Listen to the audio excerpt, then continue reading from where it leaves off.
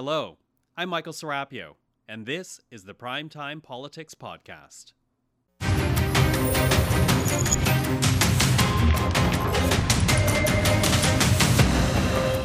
Tonight on Primetime Politics. When will he give up the charade and finally commit to a public inquiry?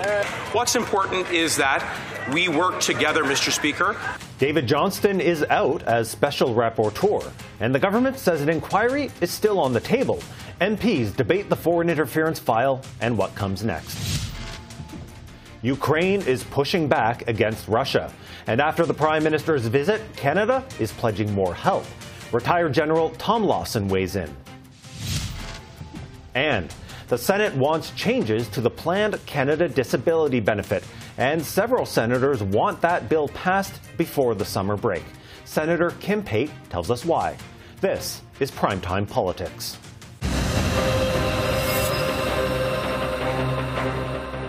Hello, I'm Andrew Thompson in for Michael Serapio tonight. We start with a new vacancy on the Supreme Court of Canada. Russell Brown has retired as a justice effective immediately. Brown had been on leave for more than 4 months, with the Canadian Judicial Council probing his alleged conduct at an American resort.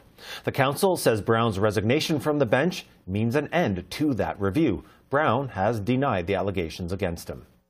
Now to foreign interference and the fallout from David Johnston's resignation as special rapporteur. The government says a public inquiry remains on the table and that opposition parties need to step up with ideas. Conservatives are pledging to work with the Bloc Québécois and NDP, but they want an inquiry called now. It's all adding up to more back and forth in the House of Commons.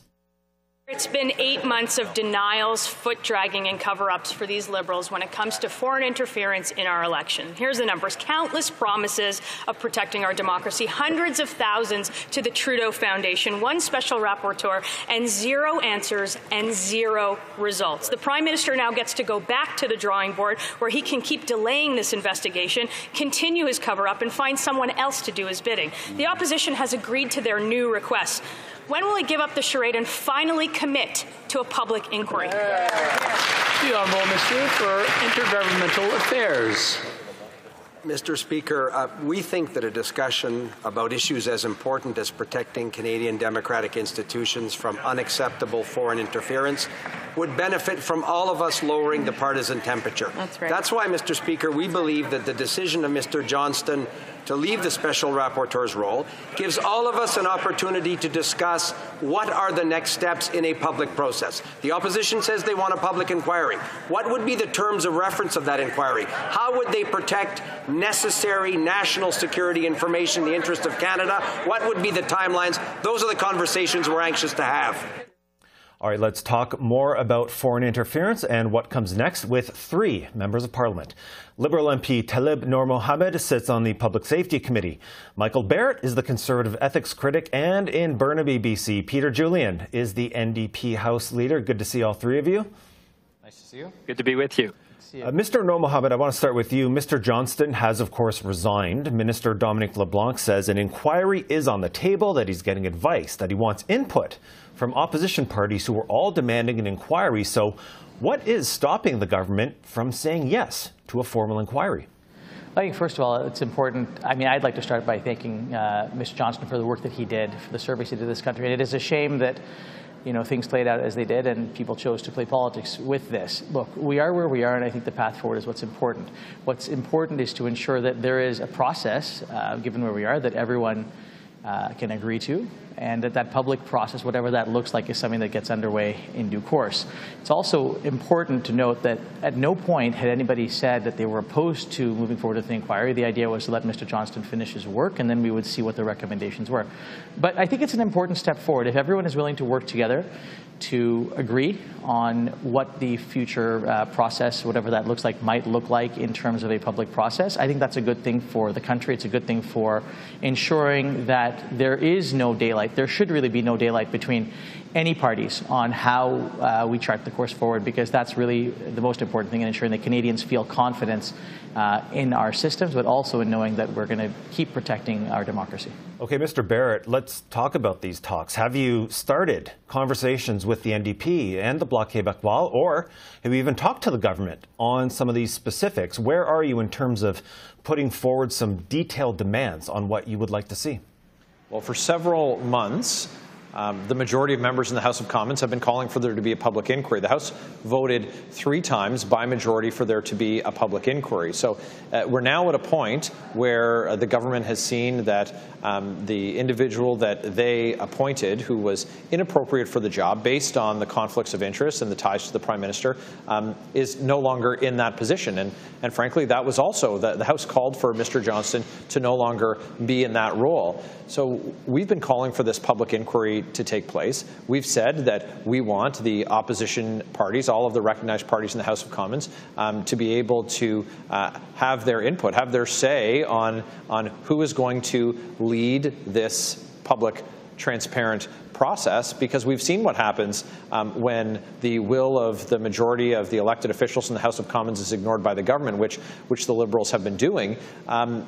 It undermines Canadians' confidence. We have a majority of Canadians who are calling for a public process. So these conversations are going to happen now between the opposition parties on who appropriate candidates would be to lead this process, and we'll present those to the government and hope that several months into this, where since we've all been calling, opposition parties have been calling for a public inquiry, the government's now finally prepared to collaborate and come to the table, that we're able to get this underway very quickly, because it's important that we have a public inquiry and we have that report before Canadians head to the polls next. This is critical so that Canadians can have confidence in our democratic institution, and to this point, the process that the government has used has not contributed to the healthy discourse or healthy confidence in our democracy. Okay, Mr. Julian, I want to ask you about these conversations as the House leader. Who are some of the names that the NDP is going to be putting forward as a potential successor to Mr. Johnston in this process, and what are the concrete elements you would want to see in a potential inquiry? Have those demands changed in light of Mr. Johnston's departure? Well, I remind everybody that it was the NDP, Jagmeet Singh and the NDP, that brought forward both the most important motions that were voted on by all members of the opposition and all independent MPs. In fact, all MPs with the exception of the Liberals. The last one last week did ask Mr. Johnston to step aside, and I believe he's done the honourable thing by following the will of Parliament. We called for that public inquiry, and we also provided a work plan which the House of Commons can do to committees, to the Procedure and House Affairs Committee, both to find an individual or individuals and to look at the mandate. As far as the NDP is concerned, there are a number of noted people that could fulfill that role wonderfully, and those are discussions that we'll have with the other parties. But as far as the mandate is concerned, from the very beginning, the NDP has said we need to be looking at all facets of foreign interference. There has been, of course, the Chinese interference that has come to light, those allegations. There's Russian interference. It played a key role in the 2016 American election and the Brexit referendum. This is something that we cannot neglect. And the diaspora groups, Canadians of Indian and Iranian origin, have flagged concerns about possible interference from those governments. So we need to be taking a large look at foreign interference. We need to be doing it quickly. We've had public inquiries that have lasted 9 months. In this case, what I think we need to do with that individual or those individuals that are appointed to head up the public inquiry, we need to be looking at a short but thorough job that is done so that all of those recommendations can be implemented prior to the next election. I think we all believe that we need to have a federal election that is free from any taint of foreign interference. The best way to do that is to move forward quickly with the public inquiry, do it thoroughly, and then implement the recommendations that come out of that. Okay, Mr. Nur Mohammed, I want to go back to you because you've now heard different views from the Conservatives and the NDP, some different ideas. Is the government putting the onus on opposition parties to come back with some ideas on moving forward, even though ultimately It is the government that's going to decide whether or not to strike a public inquiry. It's not the role of the opposition. What's going to happen if the government doesn't like what it's hearing about what's being proposed, if there is no consensus? Well, I think it's important to remember that since day one, we've been saying that this should be a nonpartisan we should be taking a nonpartisan approach to this. We should not be partisan in our outlooks. And so if everyone is coming to this with the same objective, and that is to ensure that we are safeguarding our democracy, to ensure that we are working hard to send a clear signal that no one, no foreign power will be allowed to damage, interfere with our democracy. I think we need to be very clear that that is something that we need to all be focused on. Then it should be quite easy for everyone to come to the table with an open mind and come up with a process, recommendations that we can agree on. And I think this is important, right? I mean, there has been a tremendous amount of pressure being placed on all quarters from all sides to get this right. And so if everyone is coming to this with the best of intentions, I'm confident that in the spirit of democracy and spirit of concern for this country, we should be able to reach a consensus. Okay, Mr. Barrett, you talked about the timeline. Is it realistic to have a public inquiry in a tight time frame? Given the concerns about top secret material, given the concerns we've heard from some diaspora groups about the hesitation to give public testimony and whether some extra measures need to be in place. How are you going to balance that? Look, there's a number of precedents where secret or top secret information has been reviewed for public inquiries, and that we're able to do that as a country without revealing sources and methods.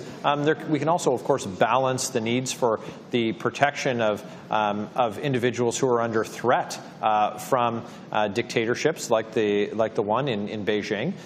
We need to do that. The government also has a responsibility to use other tools that they've so far been hesitant or refused to implement, like having a foreign agent registry. We've heard from members of the of different diaspora groups, particularly the Chinese diaspora group, that they want a foreign agent registry. We need to have those tools as a country. Our law enforcement agencies need them.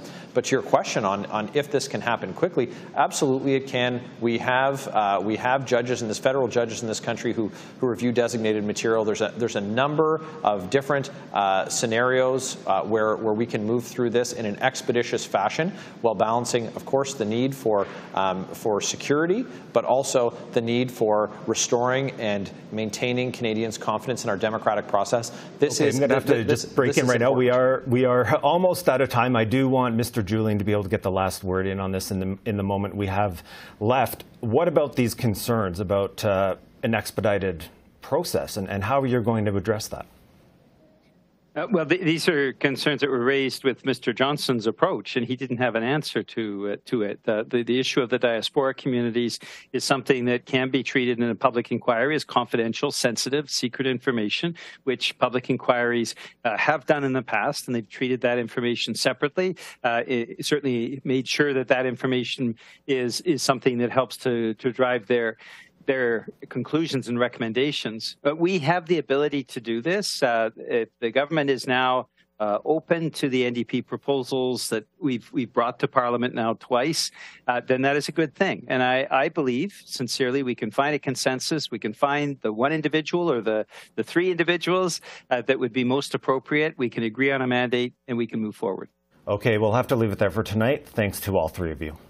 Thank you. Thank you. Now to the latest in Ukraine, where officials say several villages have been freed from Russian control as a counteroffensive gets underway. This push coming with Canada's Prime Minister announcing another $500 million in military support while on the ground in Kyiv this past weekend. Justin Trudeau also pledging humanitarian aid to help deal with the massive Nova Kakhovka dam collapse. And let's talk more about Ukraine now with retired General Tom Lawson, who served as Canada's Chief of Defence Staff from 2012 to 2015. General Lawson, good to have you back on Primetime Politics. Thanks, Andrew. Thanks for having me here.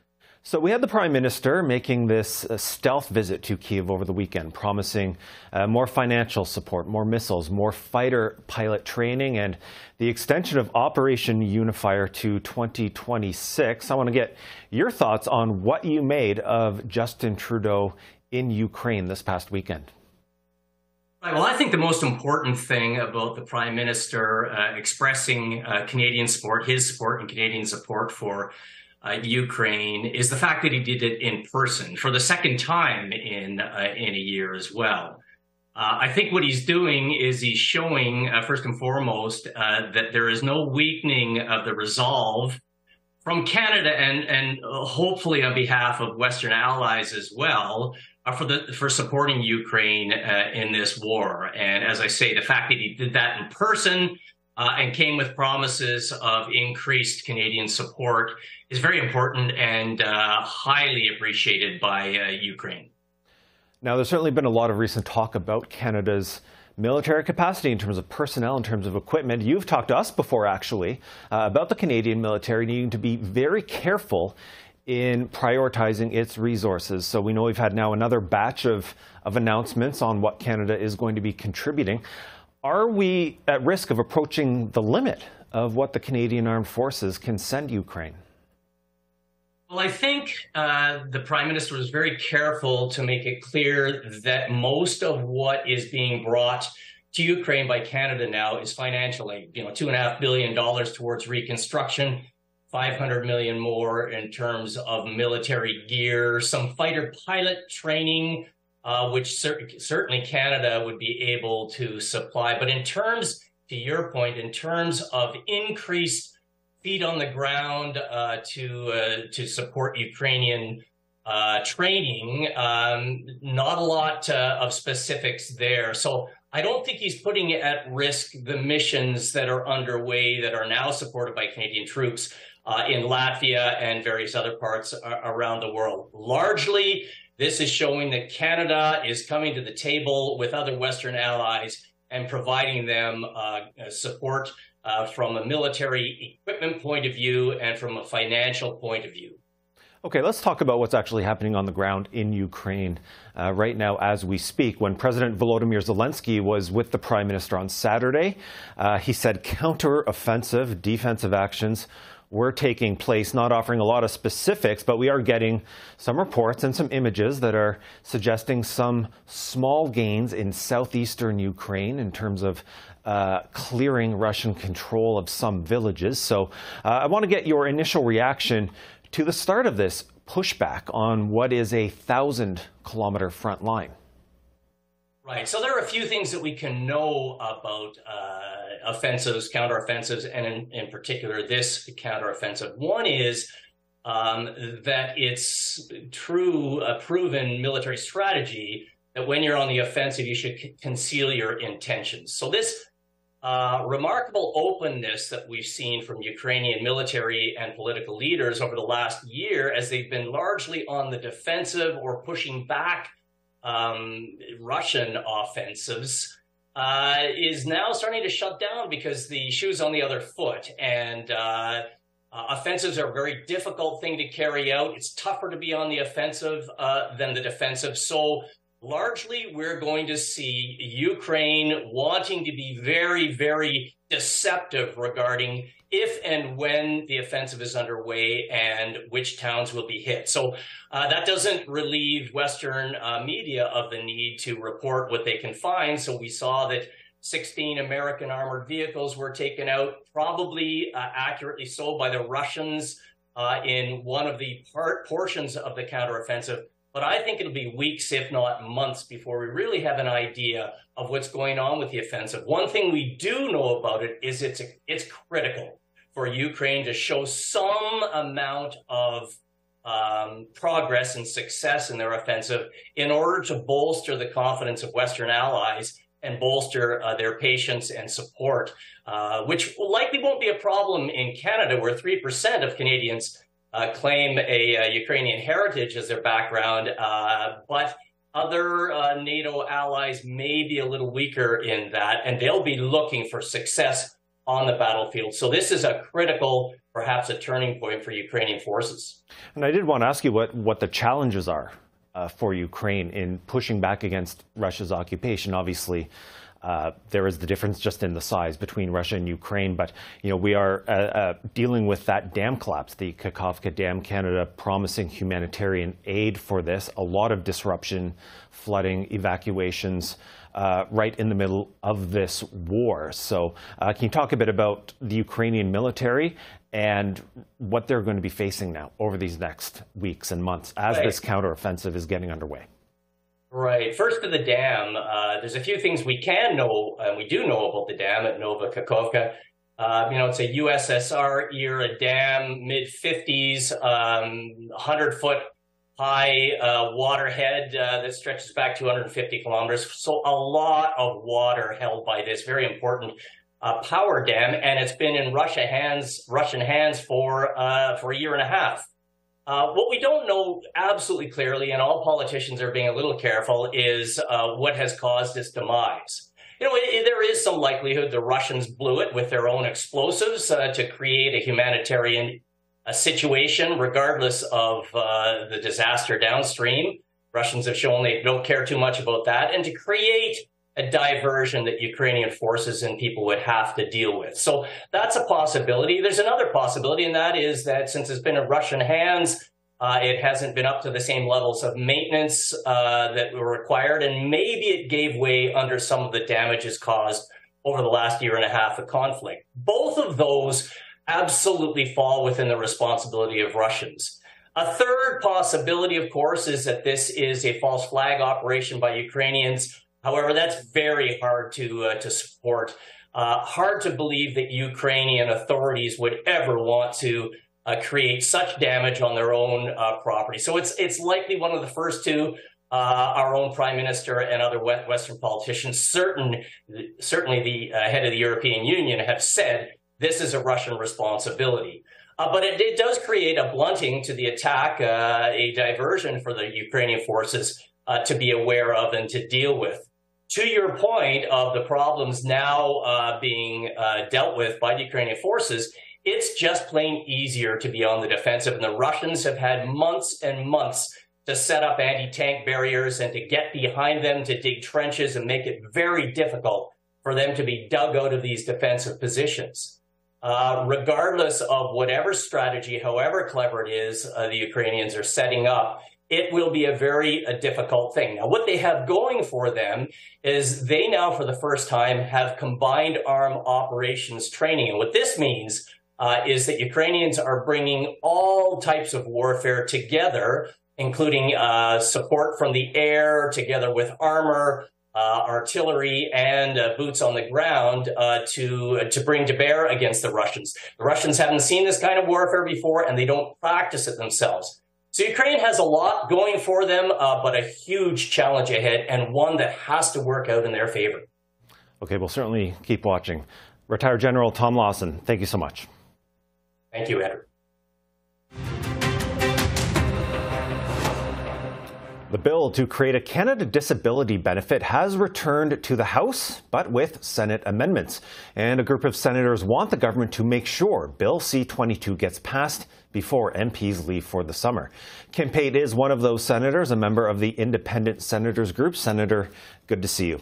Thank you. Good to see you, too. So I want to talk about the bill. The Senate did pass Bill C-22 more than 3 weeks ago with a number of amendments. You and your colleagues, several of you say it's now urgent to get this bill through to royal assent and in place as soon as possible. Why is that? Well, because people with disabilities are waiting for this benefit, and the bill is really just a framework to get the benefit developed and to then work with people with disabilities to develop it. So the government introduced this idea more than 2 years ago. We took about 3 months to study it, to improve it, and send it back.